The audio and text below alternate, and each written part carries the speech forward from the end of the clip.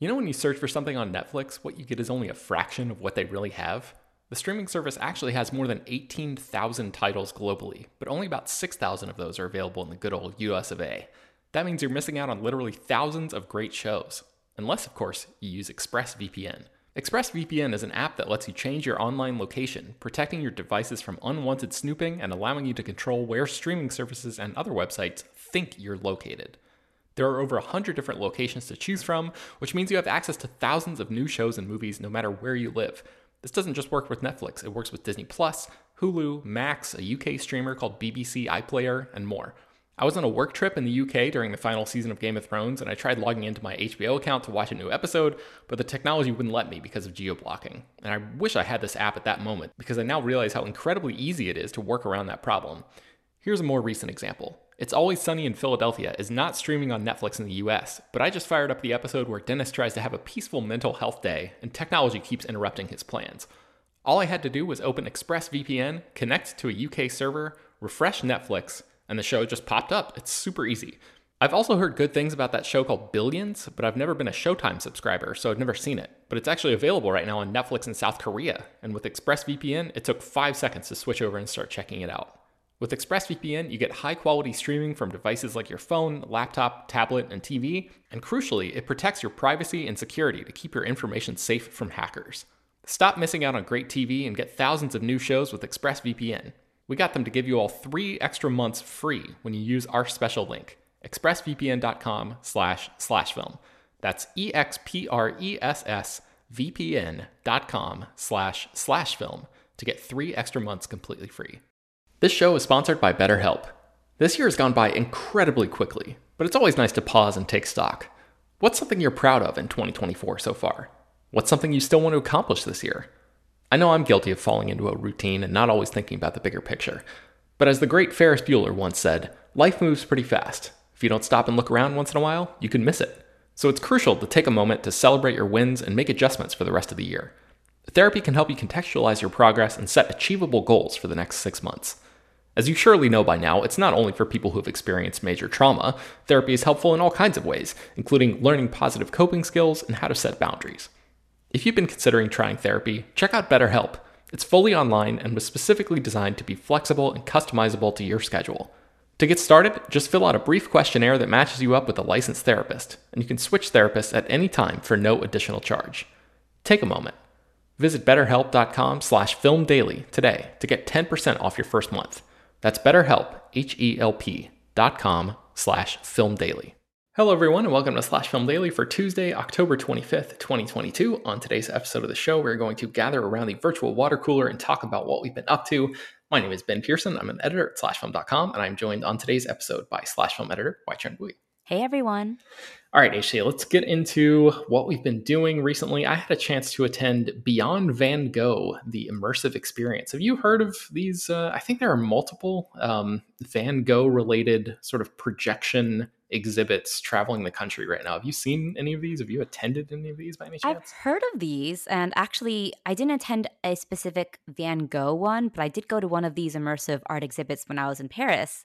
And it Cool. was just a collection of artists. It was incredibly cool. You go into a giant like warehouse dark room, and it's all these art pieces are projected in light across the walls and the floor, and with music playing, and you just kind of sit there and absorb it while you're in there. At least that was the experience that I had. I can't remember the name of the one I went to, but was that the experience that you had with the Van Gogh experience? Yeah, it's almost exactly that.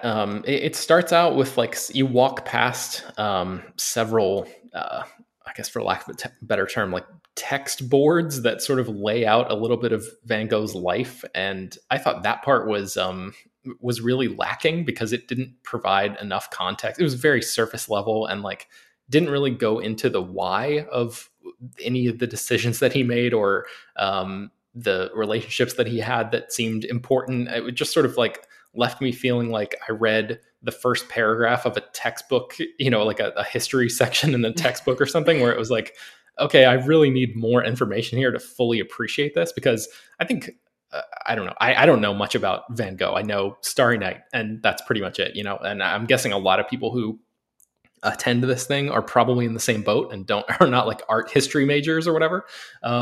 So I was hoping for more of a full on, uh, not a full education, but at least more than what I got. But the actual projection technology is pretty cool. Walking into this big warehouse space, and yeah, like you said, sort of seeing all these images that you've seen before, like swirling around you and on you in some cases, and that stuff is cool. I think there's a little bit of work to be done in terms of like I think it's like 37 minutes is the cycle of time that they have before they start repeating imagery, and you're just supposed to sort of wander around in this room and luxuriate and sort of take your time and explore whatever corners you want to. There are some notes I would have in terms of like when the entire room is representing the same painting. That was really cool because it would sort of like sweep from one side to the other as it transitioned between images.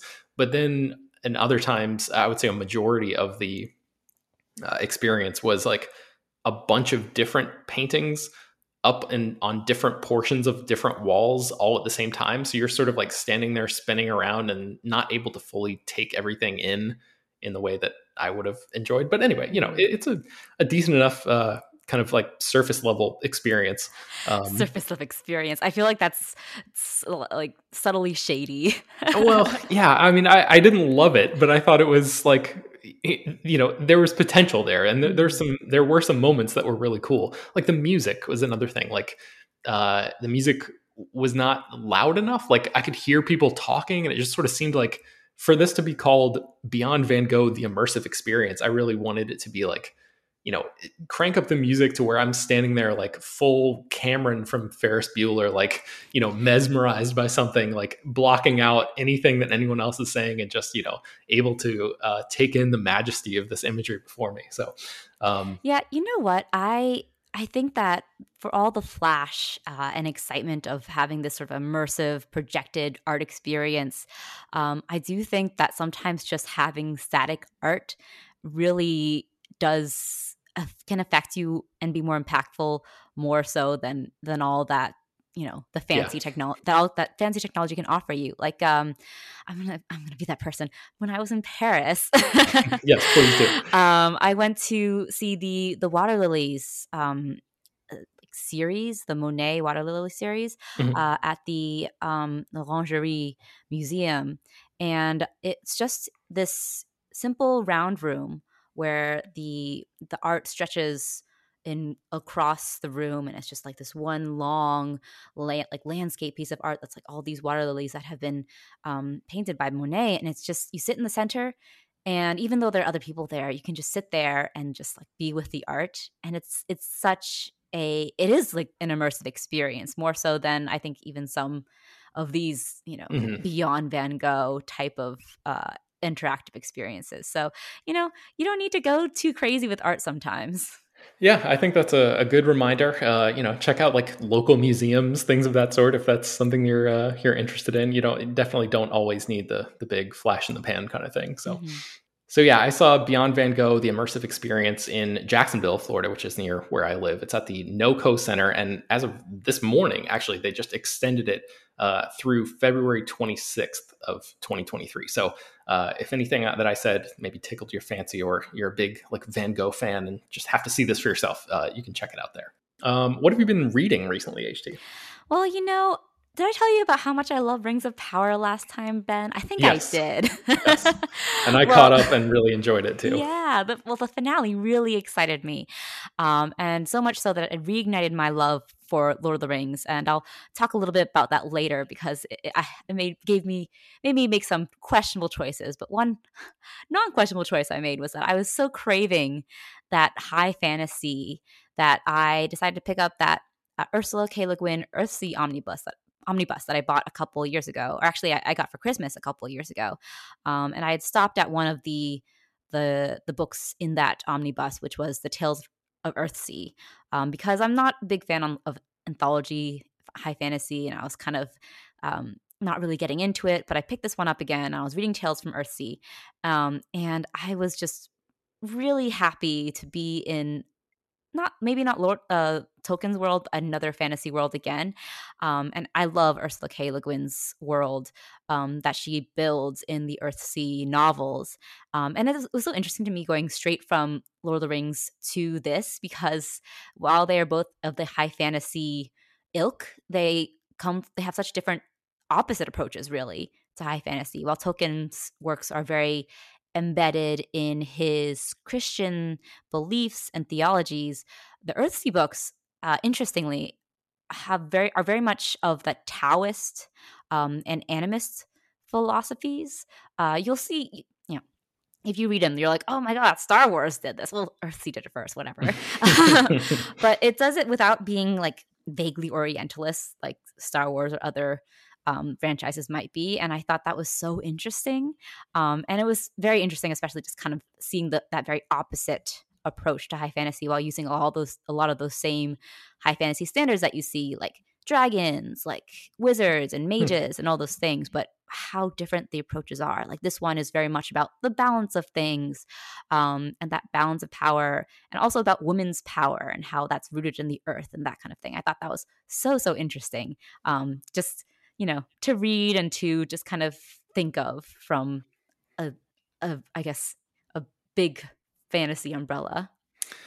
Well, last time you talked about Ursula K. Le Guin, which was probably a couple years ago at this point, I think I bought, I don't remember what the name of the book was, at least one of those books, and it's still sitting on my shelf. I've not managed to get to it yet, but I remember you speaking very, very highly of her and her work, and I look forward to hopefully having time one day to dive into that pretty soon.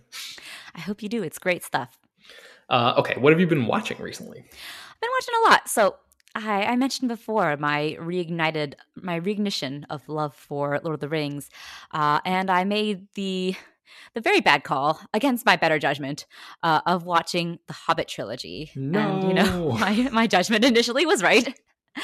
So the Hobbit was actually one of my favorite books as a kid. I read it so many times and enjoyed it more so than the Lord of the Rings books. Sorry, guys. It was just such this wonderful, enchanting, transporting adventure that I've always really enjoyed. And then, I watched the first Hobbit movie in theaters and was so bummed out by what it did to one of my favorite fantasy books, was that I was like, I'm not watching any more of these. Lord of the Rings is gone from my life. That was how much I hated the first movie. Man. And I decided, you know what, maybe I'll give it another shot. I just kind of like being in this world. Maybe I'll just be happy to be in that world again. That first Hobbit movie is bad, Ben. It's really bad. Yeah, there's so much of like hanging out in Bilbo's house and like breaking dishes and singing songs, and it's just like, get on with it. Let's go. I mean, have you ever seen any of those cuts of that trilogy where it's like edited down from the 3 movies down to like 1 movie length? I know a bunch of people have done those online. Yeah, I haven't seen those, but I know that they exist. And I was like, should I watch that instead? I'm like, no, you want to watch all 3 in like their 2.5-hour run times. Jesus. Okay. I did it over the course of a week, by the way. I didn't do it all in one night. But the funny thing is, I actually enjoyed those sort of more whimsical, mundane parts, at least when I was reading the books, but they do stretch on forever in the movie. My issue with the movies was that it's so serious and somber and tries to make this, whimsical adventure story into this really heavy war movie, which I thought was just so out of line with what I enjoyed out of The Hobbit. But I will say, I watched The Desolation of Smaug for the first time during this watch, as well as Battle of the Five Armies. Desolation of Smaug, not bad. I actually kind of enjoyed it. Okay. Like I enjoyed the Lake Town parts. I loved all the parts with Smaug and Bilbo. I thought those riddles and dark stuff was always fantastic in both the books, the animated movie, and of course in this movie. And then it immediately cuts to like stupid video game stuff, and you're like, God, this is so boring. Yeah. This is so annoying. Then Battle of Five Armies, bad movie. I think I spent half of it cleaning my apartment while I was watching it. So. Yeah, man, I wiped most of that from my memory. I feel like Bilbo gets knocked out at one point, and then It's just crazy. like you miss a big chunk of what's going on. You're like, this entire trilogy has been building to this thing, and you're not even showing me the thing because Bilbo got knocked out. I don't know. I was mad at it and at the like time. Martin Freeman is one of the best things about this trilogy. Like his casting as Bilbo Baggins is perfect. He's perfect in the role, and it's even more angering, like disappointing to see him wasted like that, and then just to see him like running around doing nothing in the third movie. I'm like, what's the point? Like, what? Why are we all here? Yeah, bad stuff. I remember, is it Legolas himself or is it another elf who's Legolas is there. running up up steps that were like crumbling in, you know what I'm talking about? That there's like a big action scene in the third one where the steps are falling and he's like running on air, jumping up, and I'm like, all right, we've gone beyond the pale here. This is too much. It's all like this video game physics. There's no, like, one of my favorite things about the original Lord of the Rings trilogy, Peter Jackson's films, is that it feels grounded. It feels like you're part of this world. It feels like a world that's been around for millennia. And in the Hobbit movies, that's all gone just because it's become a video game, and a video game that you didn't even want to play, and that someone else is playing and that you're watching them play. Yeah, bad stuff. Yeah. Anyways, don't watch the Hobbit movies. Maybe watch Desolation of Smaug. At least, the Smaug and Bilbo scenes. Okay. But yeah, I've been watching a couple other things. Most of them sort of disappointing. The School for Good and Evil, which is Paul Feig's new YA fantasy movie. It's more of a family film, actually, that recently debuted on Netflix. I gave it sort of a positive review. I found it to be charming. I think a lot of people have been making comparisons to Harry Potter, which I think is kind of a mistake to begin with, because it feels more like a really silly, just like harmless family film, very much along the lines of, have you ever seen Sky High, Ben? Yes, a long time ago. I for some reason that was a movie that I think of fondly. I think it just came out the right time when I was sort of a kid, like preteen, teen, and I was like, this is silly and fun, and I'm enjoying it. Who cares, critics? It gives me very much that same energy. It just is like very silly, kind of slightly subversive, but not that smart. But that's okay. That's what The School of Good and Evil is. A little too long though. It's like 2.5 hours. Does it have like anyone chomping on scenery, get like interesting performances or anything? Yeah. You got Charlize Theron chomping on scenery. You got Kerry Washington chomping on scenery. You've got Michelle Yeoh wasted, which is kind of annoying. But at least Charlize is having fun. Okay. All right. Well, yeah, it sounds like you could do worse, I guess. You could do worse for, chop off half an hour. You could do worse for 2 hours.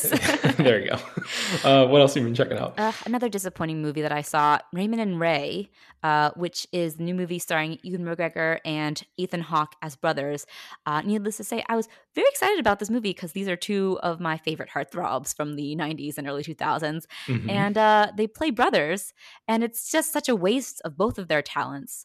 A very baffling movie where there's a lot of baffling choices made as both a screenwriting side and also on the acting side. This movie made me wonder whether Ewan McGregor is a bad actor. That's how strange it is. Yeah, I was like, is he actually a bad actor? He's very wooden, very awkward, very stilted. Ethan Hawke, at least when he gets very dialogue heavy scenes, is in his element, but everything else is very strange. So I wouldn't recommend this. This is on Apple TV Plus, but that's one I think you can skip. Okay. All right. But you can check out my review on slashfilm.com. Yes, please do. And I also watched Armageddon Time, which is coming out, I think, this week, the new film by James Gray, and I was very, very excited for this. It's a sort of cinememoir. It's about his childhood. It's more like somewhat based off his childhood growing up in 80s New York, and it's good. I wouldn't say I loved it, but it very much is sort of that assimilation angst. He's a young Jewish boy growing up in the 80s and trying to figure out what his place in life is and who his friends are. He makes a young black friend, and he has kind of to deal with the both subtle and overt racism from both his family and his friends. And the performances are wonderful. Anne Hathaway is excellent in it, as is Jeremy Strong. And Anthony Hopkins, of course. I think Anthony Hopkins kind of runs away with this film. He's fantastic.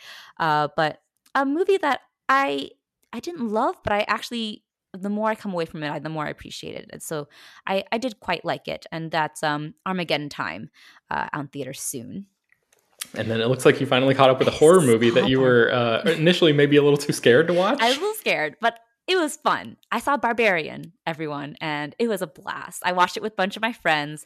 My friend actually, he works with one of the either distributors or one of the companies that's behind it, and he set up a little screening at his work for all of us to watch, and it was so much fun. Like you know, it's scary in that sort of old fashioned thrills type of way, that kind of roller coaster type of scares, and that's something that I really enjoyed watching. Like it's a really just well made horror movie, which is really exciting to see. Yes. Well made, well structured, great scares, great performances. Justin Long really well cast in this movie. Yeah.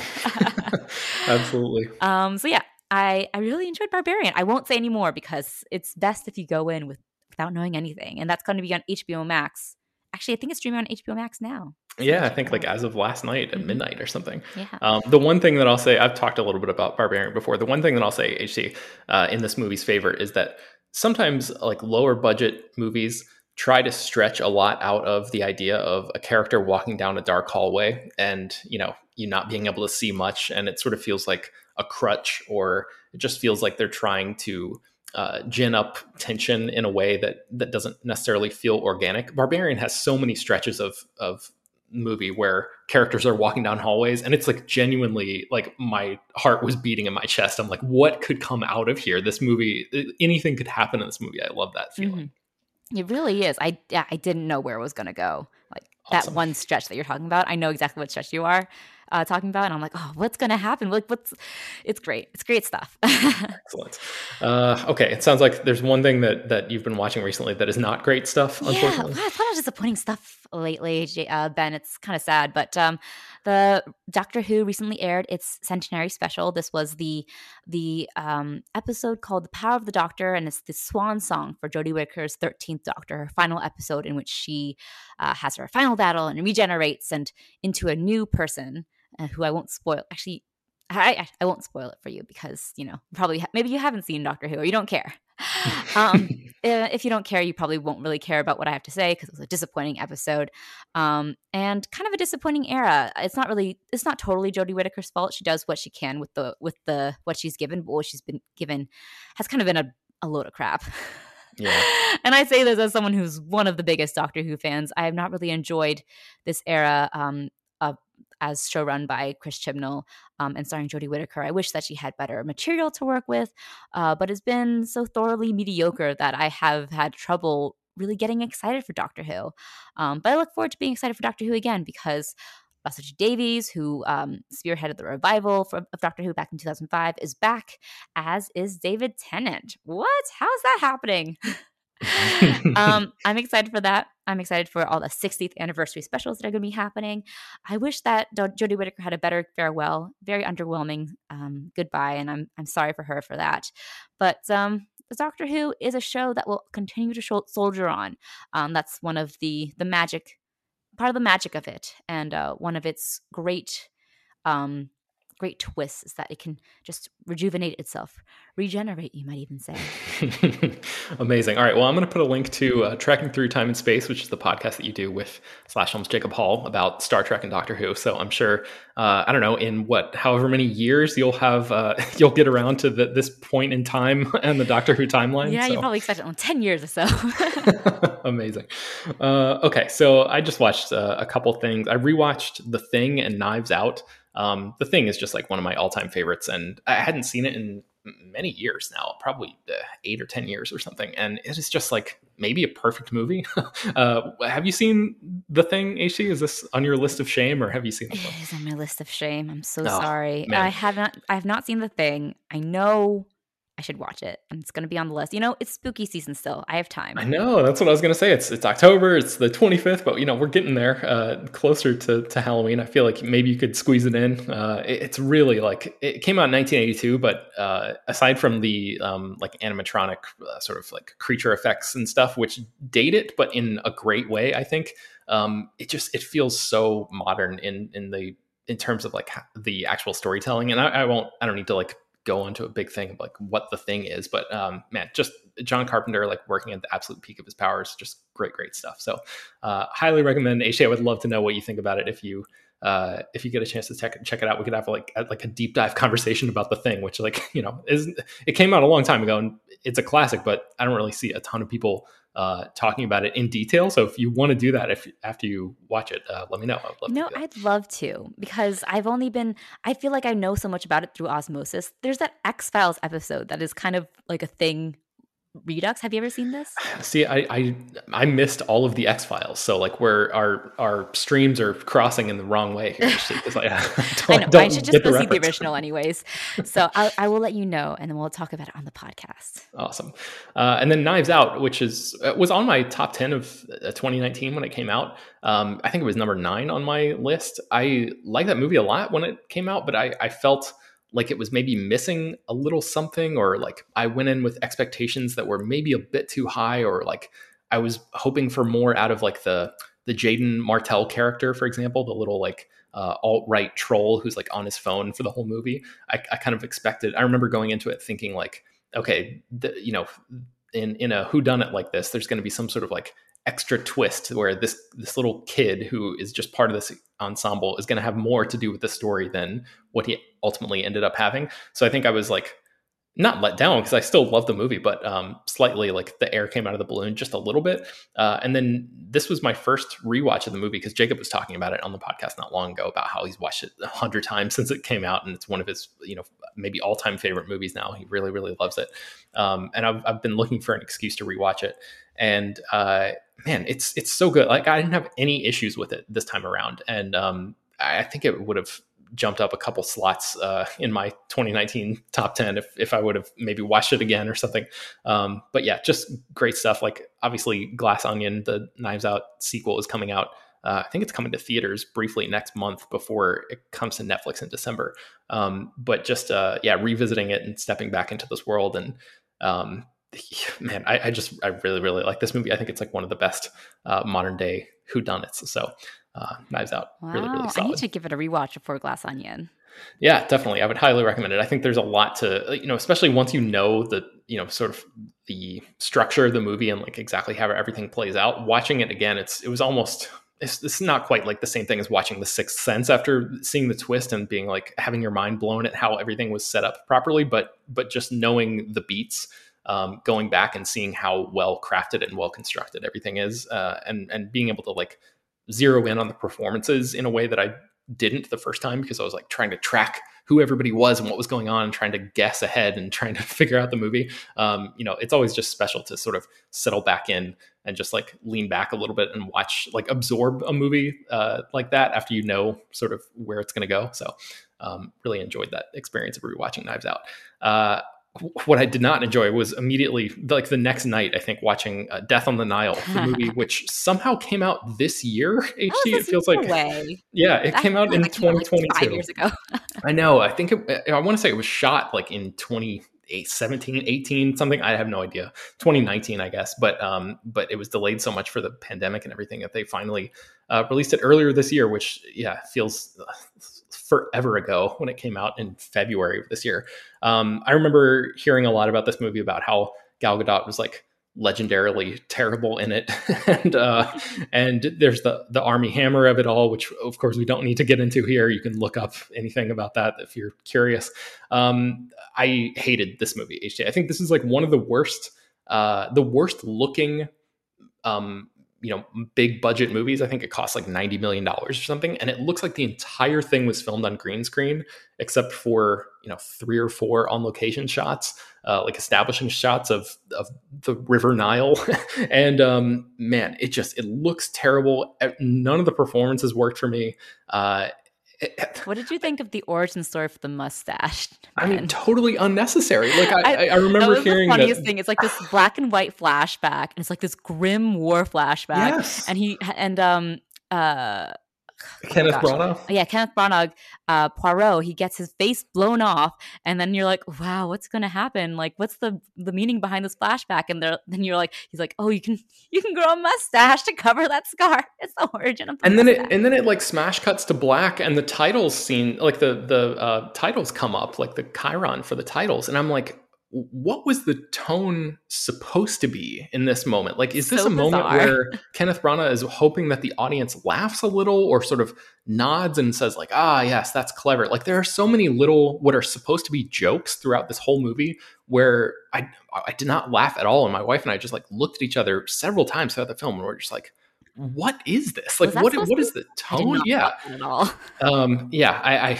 man, and the music choice where it's like there's like I don't know 1930s blues music or something playing throughout the whole thing, and there's a moment where characters are supposed to be singing live for other characters on the boat, but the music actually sounds like it's coming through like a scratchy old phonograph, but the camera is showing them actually singing live in the room, and it's like that's not what it sounds like when people sing in person. Kenneth Branagh, what are you doing? You're breaking my brain with this movie. So I don't know.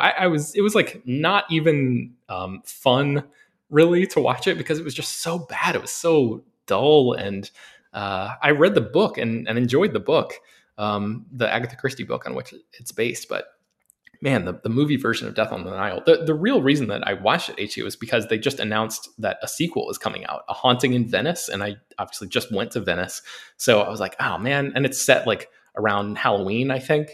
And I was like, maybe if they go to Venice, I'll be more interested in seeing this one. Maybe I should watch Death on the Nile just to sort of like catch up with the Poirot universe to make sure I don't miss anything. But I feel like anybody can just skip Death on the Nile if that's if you feel any sort of sense of obligation at all. Please let my sacrifice, buy you some free time in your life because you definitely don't need to watch Death on the Nile at all.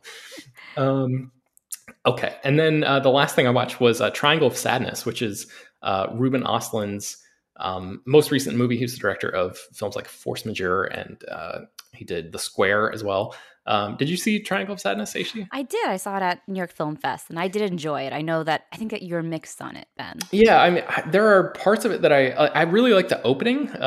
This is, I guess, it's fair to say this is a movie in 3 acts, and I liked the first and third act a lot, and the second one, which if you've seen the trailer, I don't think I'm really spoiling anything. This movie's been out for has it been out for a little bit? Yeah, it came out like early October, I guess. So I'm not going to like spoil anything huge, but if you've seen the trailer for this movie, you know that like a lot of it takes place on a boat, and characters are like vomiting all over the place. This is a real sort of like gross out section of the movie that lasts a long time, and it's certainly a choice. Like they're really dialing it up there, and like at a certain point, it just feels like they're beating a dead horse almost with trying to make the points that he's trying to make. It just sort of feels like, okay, we got it after 5 minutes and we don't need like an extra 20 of the same type of high wire zany tonality to really like underline what you've already, the point you've already made. But I really like how it starts out, this sort of focused nature on this male model and his Instagram star influencer girlfriend, and the relationship dynamic there. I thought that was like fairly well done. And then the third act after the boat stuff, I thought the movie gets really, really interesting. That's where it gets the most fascinating to me. And I liked everything it did after that point. So I came away mixed, but I liked more of it than I didn't because I liked 2/3 of it, Mm-hmm. But what did you think about it? You said you liked it. Yeah, I really enjoyed it. I thought it was very funny, very sharp. The middle half, the middle part does go on for quite a bit, and I'm not a big fan of scatological humor, so I was like really suffering through that. Yeah. But I think that it's the kind of movie that would beat you over the head with what it's trying to say, which is, eat the rich, that kind of thing. Yeah. So I was kind of like, yeah, I was on board for that. I kind of had to look away at some points where I was just like, this is too much. But I am actually quite a big fan of that last third too, which I know a lot of people aren't. Oh, really? Most people say that's like when it kind of goes off the rails, and I don't think that's the case at all. I think that it's such an interesting inversion of all the dynamics going on the first 2/3 that I think it kind of brings it all home. So yeah, it is a little obvious, but I think, like you said, that the whole movie is kind of that. So I think by that point, I was like ready for, I was understanding that he wasn't going to do anything like super subtle, and I was just ready for the tonal shift that happened, and I appreciated how it sort of like upended everything that you expected up until that point. Yeah, for sure. So yeah, I really enjoyed it. I wouldn't say it's my favorite of the Östlund movies. Like Force Majeure, I think is fantastic. It's so good. But I did think it was fun. It was very funny and gross out and pitch black. Yeah, the sound design in that sequence where that long section where everybody's just throwing up, like, disgusting. Yeah, really gross, but like also like kind of well done. Like, I mean, to the point where I was like, I'm not that type of person who like sees vomit and immediately throws up himself, but just the grossness, like the gurgling and all the sound effects and everything. I was like, man, some sound editor somewhere picking through a library or like doing Foley noises for this, Foley sound effects and stuff. Like somebody probably had a lot of fun working on that gross section in the middle. So yeah, Triangle of Sadness. I think it's there's more to recommend there than just what the trailer might have you to what the trailer might lead you to believe. So I think it's probably worth watching, even if you don't particularly care for super gross stuff, because that's only 1/3 of the movie. So okay, yeah, I think that's going to do it for today's episode of Slash Film Daily. You can find more about all the movies and stuff that we mentioned on today's show at slashfilm.com and linked inside the show notes for this episode. Slash Film Daily is published every weekday, bringing the most exciting news from the world of movies and TV, as well as deeper dives into the great features you can find on the site. You can subscribe to the show on Apple, Google, Overcast, Spotify, all the popular podcast apps. You can subscribe to our newsletter, which Chris Evangelista runs. I'm going to put a link to that in the show notes as well. You can send your feedback, questions, comments, concerns, and mailbag topics to us at peter@slashfilm.com. Make sure to leave your name and general geographic location in case we mention your email on the air. Don't forget to rate and review the show on Apple Podcasts. Tell your friends, spread the word. Thank you so much for listening, and we will talk to you tomorrow. This is the story of the one.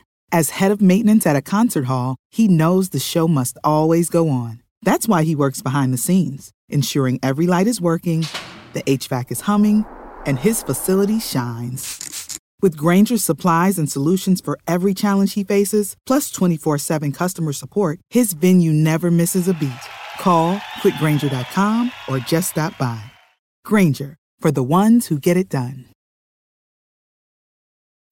When you need mealtime inspiration, it's worth shopping Kroger, where you'll find over 30,000 mouth-watering choices that excite your inner foodie. And no matter what tasty choice you make, you'll enjoy our everyday low prices, plus extra ways to save, like digital coupons worth over $600 each week. You can also save up to $1 off per gallon at the pump with fuel points. More savings and more inspiring flavors make shopping Kroger worth it every time. Kroger, fresh for everyone. Fuel restrictions apply.